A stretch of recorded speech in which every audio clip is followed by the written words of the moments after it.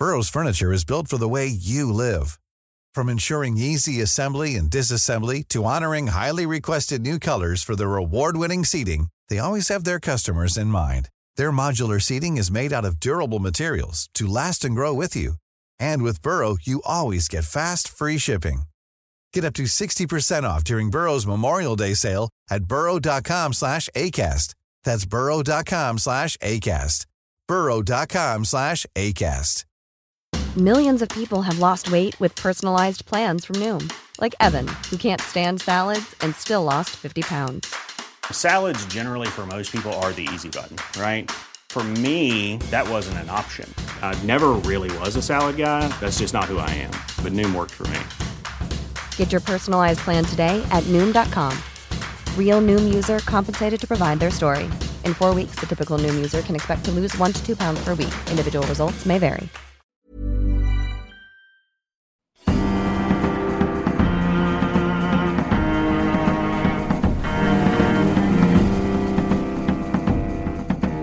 From the Society for Nautical Research, I'm Sam Willis, and this is the Mariner's Mirror podcast, the world's #1 podcast dedicated to all of maritime history.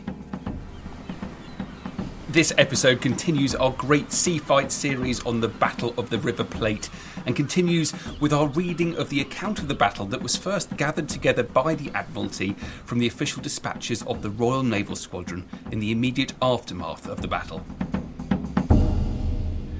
We have reached a crucial stage. The German pocket battleship Graf Spee has been found by a hunting group of British cruisers off the River Plate in the South Atlantic, and battle has broken out. The engagement is evolving at immense speed. The Graf Spee is damaged, zigzagging to keep out of harm and throwing up smoke screens. One of the 3 British ships, HMS Exeter, is disabled and has ceased firing. The 2 remaining British ships are operating at full speed to close the range with the German ship.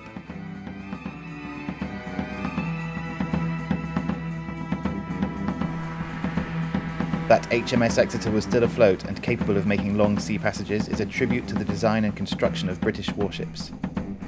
For the fortitude and resolution of the personnel, no praise could be too high. In spite of severe casualties and almost complete destruction of internal communications, HMS Exeter had been kept in action so long as a gun would fire, while fire and repair parties fought to minimise the effects of damage. At 7:28 a.m, HMS Ajax and HMS Achilles hauled round to a westerly course in order to close the range still further. 3 minutes later, HMS Ajax's aircraft reported, "Torpedoes approaching. They will pass ahead of you." Commodore Harwood, however, decided to take no chances, and the cruisers made a large alteration of course towards the enemy in order to avoid the torpedoes. This alteration of course had the effect of closing the range very rapidly.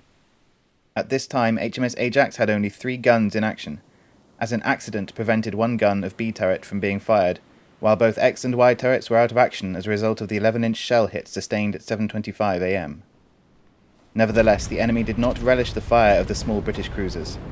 The Admiral Graf Spee turned away to the westward almost immediately, making much smoke and zigzagging in an attempt to throw out the British gunfire. At this stage of the action, the shooting of the 6-inch gun cruisers appeared very accurate. HMS Achilles was making excellent practice with her 8 guns, while HMS Ajax was making very good use of her 3 remaining guns. At 7:36 a.m, the Admiral Graf Spee turned to the southwestward in order to bring all her heavy guns to bear on the British cruisers in an attempt to fight them off. The 2 small British cruisers stood on, however, and by 7:38 a.m. the range was down to 4 miles. It was then reported to Commodore Harwood that so many rounds had been expended during the continuous periods of rapid firing that there was some danger of running short of ammunition if the action was prolonged without reaching a decision. This led Commodore Harwood to adopt an immediate change in tactics. He considered that by breaking off the day action and shadowing the enemy till nightfall, he would have a better chance of closing a range at which his lighter armament and torpedoes would have a decisive effect. Accordingly, at 7:40 a.m, Commodore Harwood turned HMS Ajax and HMS Achilles away to the eastward under cover of a smokescreen. Just as the ships began to turn, an 11-inch shell from one of the Admiral Graf Spee's last salvos brought down the main topmast of HMS Ajax. The bursting of this shell caused some casualties, and the falling of the mast destroyed the wireless aerials. Spare aerials were, however, soon rigged. The Admiral Graf Spee made no attempt to follow the British cruisers, but continued to steam to the westward at a speed of about 22 knots.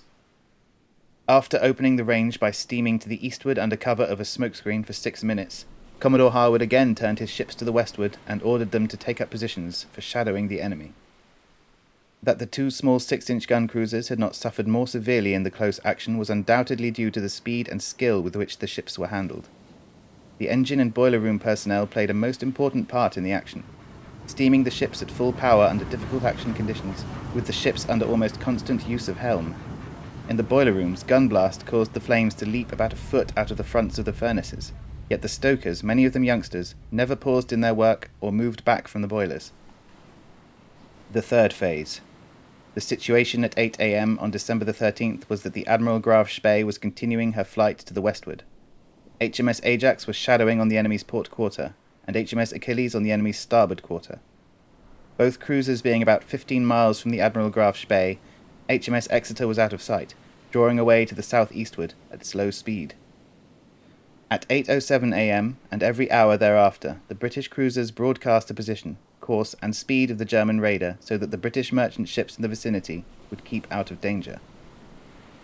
Just before 9:15 a.m., HMS Ajax recovered her aircraft.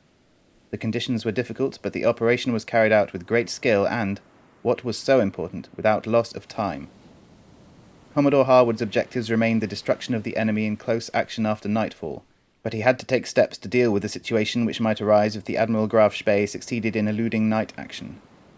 He could not risk further prolonged day action with his superior adversary owing to the weakening of his force by the departure of HMS Exeter, and the quantity of ammunition remaining in his 6-inch gun cruisers.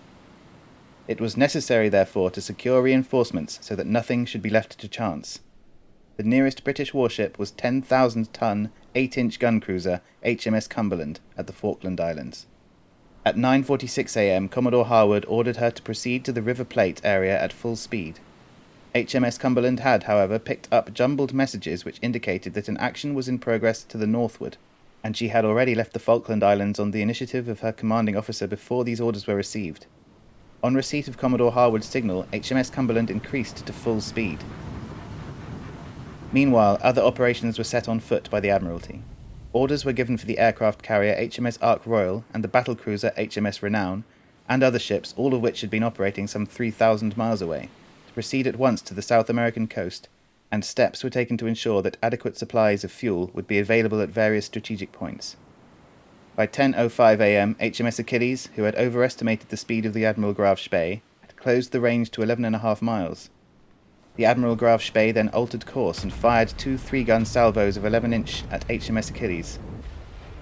The fact that Admiral Graf Spee altered course sufficiently to bring her forward turret to bear in order to fire these salvos suggests that the enemy's after 11-inch turret was out of action at that time. The first of these salvos from the Admiral Graf Spee fell very short, but the second fell close to HMS Achilles, which ship was already under helm. HMS Achilles turned away at full speed under cover of a smokescreen and resumed shadowing from a longer range. An hour later, a merchant ship was sighted fairly close to the Admiral Graf Spee. She appeared to be stopped and blowing off steam. A few minutes later, HMS Ajax and HMS Achilles received a signal from the Admiral Graf Spee. It read, "Ajax and Achilles from Admiral Graf Spee. Please pick up lifeboats of English steamer." On coming up with the merchant ship, HMS Ajax found that she was the British SS Shakespeare, and that all her boats were hoisted. HMS Ajax signalled to her asking if she required assistance, and the SS Shakespeare replied that she was quite all right and did not require assistance. It would appear, therefore, that the signal of the Admiral Graf Spee to HMS Ajax was a ruse adopted by the German raider in an attempt to shake off her tenacious pursuers. The shadowing of the Admiral Graf Spee by HMS Ajax and HMS Achilles continued without further incident until 7:15 p.m. At this time, the Admiral Graf Spee altered course and reopened fire on HMS Ajax with her 11-inch guns at a range of 13 miles. HMS Ajax at once turned away under cover of a smokescreen and resumed a shadowing position out of range. By this time it was clear that the Admiral Graf Spee intended to enter the estuary of the River Plate. The entrance to the River Plate estuary is guarded by a sandbank 16 miles long running across the estuary. This is known as English Bank. Commodore Harwood considered that the Admiral Graf Spee might try to elude British cruisers and break back to the open sea by doubling round this sea bank. He therefore disposed his forces so as to prevent the enemy slipping out. As soon as the Admiral Graf Spee passed the island of Lobos and was therefore committed to entering the estuary of the River Plate, the whole duty of shadowing the enemy devolved upon HMS Achilles, while HMS Ajax proceeded to the south of English Bank so that she would meet the Admiral Graf Spee if she tried to double back towards the open sea after rounding the sandbank. The sun set at 8:48 p.m, and the Admiral Graf Spee was, from HMS Achilles, clearly silhouetted at a range of about 12.5 miles. HMS Achilles altered course to the northwestward in order to take full advantage of the afterglow. She had already increased speed in order to close the enemy before dark. The enemy appeared to resent any shortening of the range by the British cruiser. At 8:55 p.m, the Admiral Graf Spee altered course under cover of a smokescreen and opened fire at HMS Achilles with 11-inch guns. HMS Achilles at once replied to the German fire, turning away at full speed as she did so, laying a smokescreen to throw out the enemy's fire and cover her own movements. The Admiral Graf Spee ceased firing, and HMS Achilles at once turned to the westward again at high speed in order to keep in touch. At 9:26 p.m, the enemy again laid a smokescreen in an attempt to throw off the pursuit. This failed, and 6 minutes later the Admiral Graf Spee fired an 11-inch salvo at HMS Achilles. HMS Achilles at once made a large alteration of course to port in order to throw out the enemy's gunfire.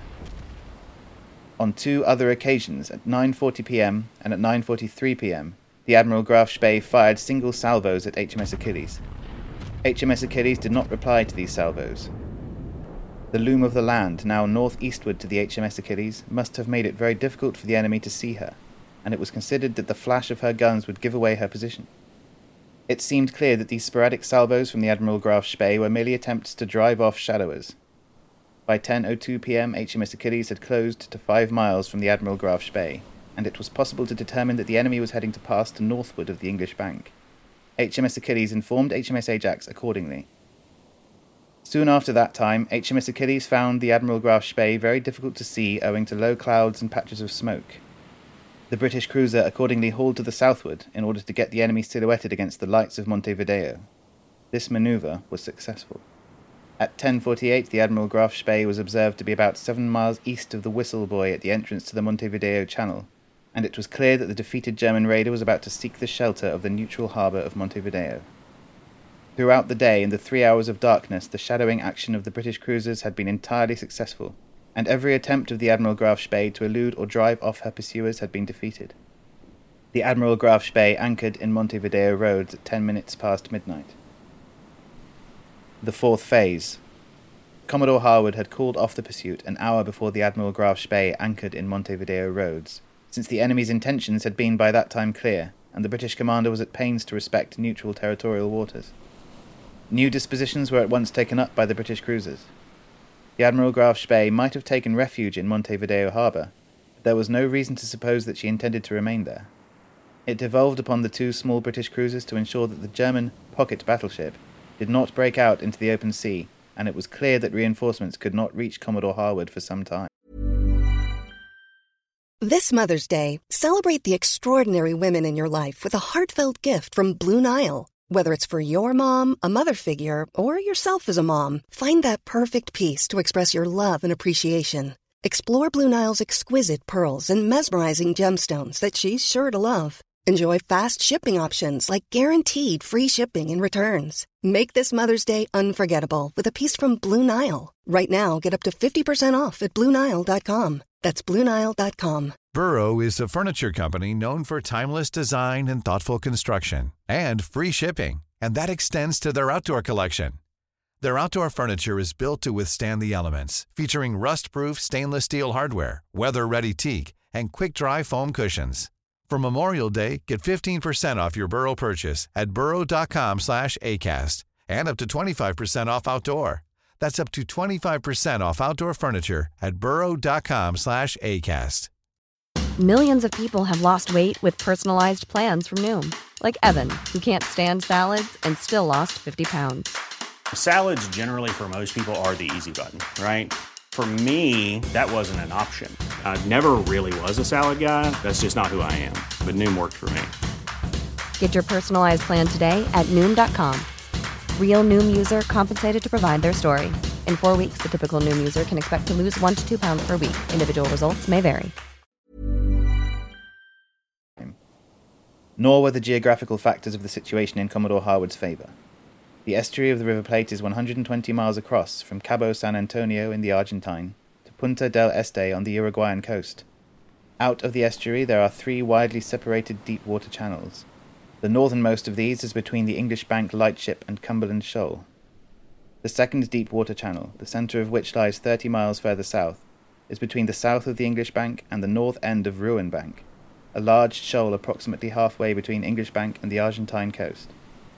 Between Ruin Bank and the Argentine coast is the third deep water channel, which is nearly 30 miles wide.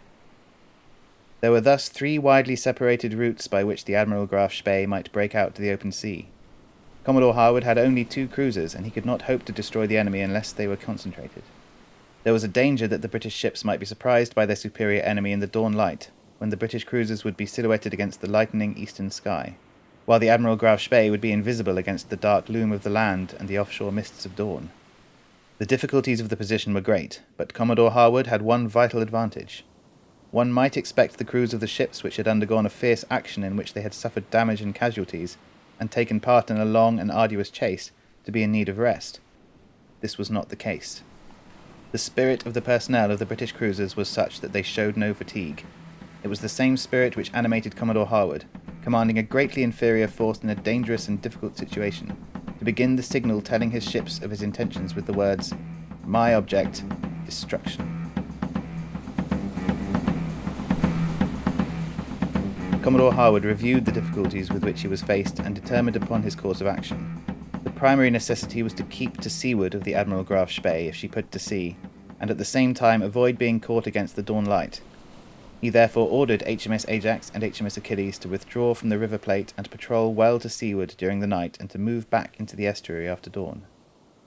The night passed without incident, and as soon as the danger of being silhouetted against the dawn light had passed, the ships closed in towards Montevideo, keeping constant watch over as much of the estuary as was possible. At 10 p.m. on that day, Thursday, 14th of December, the 8-inch gun cruiser HMS Cumberland arrived in the River Plate area, having made the long passage from the Falkland Islands in 34 hours.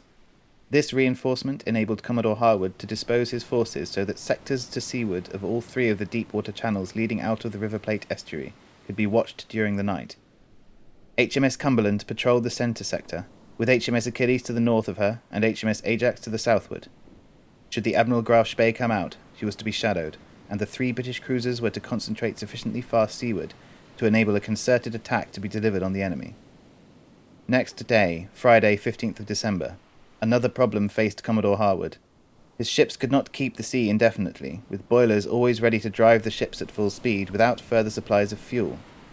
The Royal Fleet auxiliary tanker Olynthus was in the vicinity, and HMS Ajax was ordered to oil from her at sea, while the operation was covered by the other 2 cruisers. Fueling at sea is a difficult operation in anything but a flat calm, and it was by no means calm.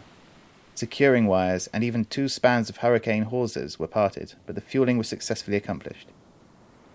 Shortly after this, Commodore Harwood received news that the Admiral Graf Spee had been granted an extension of her stay in Montevideo up to 72 hours in order to make herself seaworthy. Nevertheless, Commodore Harwood's dispatch states, "I could feel no security that she would not break out at any moment. The strain of watching and waiting in instant readiness for action could in no way be relaxed." Before dawn on Saturday, December 16th, HMS Cumberland, HMS Ajax and HMS Achilles concentrated in the southern part of the River Plate estuary, and HMS Ajax flew off her aircraft to carry out a reconnaissance. The pilot was told to be careful not to fly over territorial waters. The aircraft returned at 8:30 a.m. and reported that it had been impossible to see anything owing to bad visibility. There was danger that the Admiral Graf Spee might take advantage of the mist and try to break out. The British cruisers at once went to action stations and stood to the northward to intercept the enemy. Information was soon received, however, which indicated that the Admiral Graf Spee was still in Montevideo harbour, that she was repairing damage with assistance from the shore, and had provisioned. It was reported as unlikely that the Admiral Graf Spee would sail that night, but Commodore Harwood did not feel able to rely upon this report. The unceasing vigilance of the British cruisers continued, and Commodore Harwood made a signal to his squadrons, informing the ships of his intentions in the event of the enemy breaking out that night. It was in the late afternoon of this day that Commodore Harwood received the Admiralty's signal informing him of the honours bestowed by His Majesty upon him, and the captains of HMS Exeter, HMS Ajax and HMS Achilles and of his promotion to Rear Admiral to date December 13th, the date of the action and the chase of the Admiral Graf Spee. Admiral Harwood's dispatch states, "This was a most stimulating tonic to us all, and I took steps to pass it on to HM ships under my command, emphasising the share of all concerned in the honours which their senior officers had received." The British squadron spent that night patrolling on a north and south line 5 miles to the east of the English Bank light buoy. On the morning of Sunday, December the 17th, HMS Achilles took in oil fuel at sea from the Royal Fleet auxiliary tanker Olynthus, while HMS Cumberland and HMS Ajax acted as a covering force for the operation. The British squadron then cruised off to the southeast of the English Bank, remaining concentrated and ready to take up the same night patrol as on the previous night. That afternoon, messages were received that the Admiral Graf Spee was preparing for sea. Admiral Harwood's dispatch states, "We all expected that she would break out at any moment. I would like to place on record the fact that at this stage the most cheerful optimism pervaded all ships in spite of the fact that this was the 5th night of waiting for the enemy. About 5:30 p.m. on the afternoon of Sunday, December the 17th, news was received by Admiral Harwood stating that the Admiral Graf Spee was weighing anchor. It seemed that the British expectations of action were to be fulfilled. HMS Cumberland, HMS Ajax and HMS Achilles at once altered course towards the entrance of the 5-mile dredged channel leading into Montevideo roads, and the crews went into action stations. HMS Ajax's aircraft was flown off, with orders to report the position and movements of the Admiral Graf Spee, and the German ship Tacoma, to which ship the Admiral Graf Spee was known to have transferred a large number of men.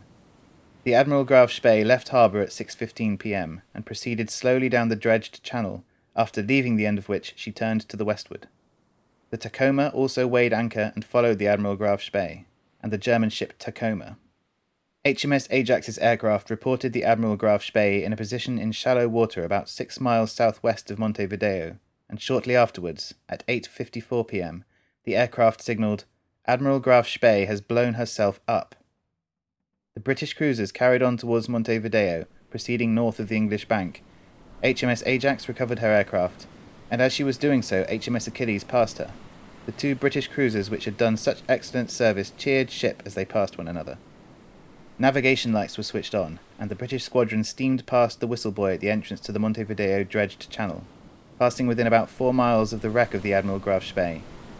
Admiral Harwood's dispatch states, "It was now dark, and she was ablaze from end to end, flames reaching almost as high as the top of the control tower, a magnificent and most cheering sight." While HMS Cumberland, HMS Ajax and HMS Achilles were witnessing the ignominious end of the ship, which had been the pride of the German Navy, which had represented Germany at the Coronation Review at Spithead, and which had carried Herr Hitler triumphantly to Memel, HMS Exeter, who had contributed so gallantly to the Admiral Graf Spee's defeat, was at the Falkland Islands.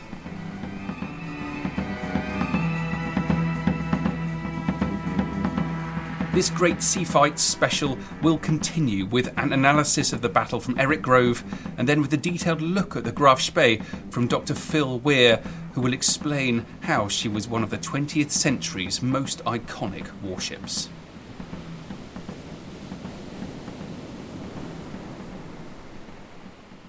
We've had more fascinating contributions on the Society for Nautical Research's free forum, so thank you everyone for being interested and getting involved in that. And do please check it out at snr.org.uk. This is from Peter Leach in response to a query about the history of hats in the Royal Navy. I've personally done some amount of research into period uniforms with the intention of reproducing things for reenactment. Headgear is rarely mentioned in the text of the uniform regulations, and where it is, it's only mentioned in terms of gold-laced hat or plain hat. It appears to have become received knowledge that they were therefore completely non-regulation. Having perhaps spent a little too long staring at the minutiae of period portraits, I'm not entirely convinced by this. I have yet to see a portrait from 1748 to 1787 with the subject wearing anything but a tricorn where a hat is worn or in the portrait sitting somewhere. And then from 1774, everybody, without exception, is wearing a bicorn. I find it hard to believe that this is just due to a change of fashion, given that you can see 3 distinctly different cuts of the 1795 uniform. Some people outright flaunt the quality of their uniforms in their portraits. Some are not really in compliance with the uniform regulations as they couldn't afford to comply with them, and everything in between. But I do not recall ever seeing someone with the wrong hat in a portrait. Notices published in the Gazette do refer to patterned suits being available for viewing, and I would speculate, though this is pure speculation, that the patterned suits may have included a hat, and this was just common knowledge at the time that nobody bothered writing down. Certainly the 1825 booklet specifies the headgear and sizes thereof exactingly. To be fair, the other argument would probably be that a felt hat does not last well when exposed to water, and a ship is perhaps not the driest environment, so it could well be that people simply bought a new hat frequently, and that the hatters' shops didn't sell old fashions. Peter then goes off and suggests heading to the collections of the National Maritime Museum online to look at their hat collection. You can find that at collections.rmg.co.uk. Well, that's it for now. How can you help? Please do follow the Society for Nautical Research on social media. You can find us on Twitter and Facebook, and the Mariner's Mirror pod itself has its own Instagram and YouTube pages, so do please check those out. But most of all, please join the Society for Nautical Research at snr.org.uk. Your subscription goes towards helping to share the latest of scholarship in maritime history and to preserving our maritime past.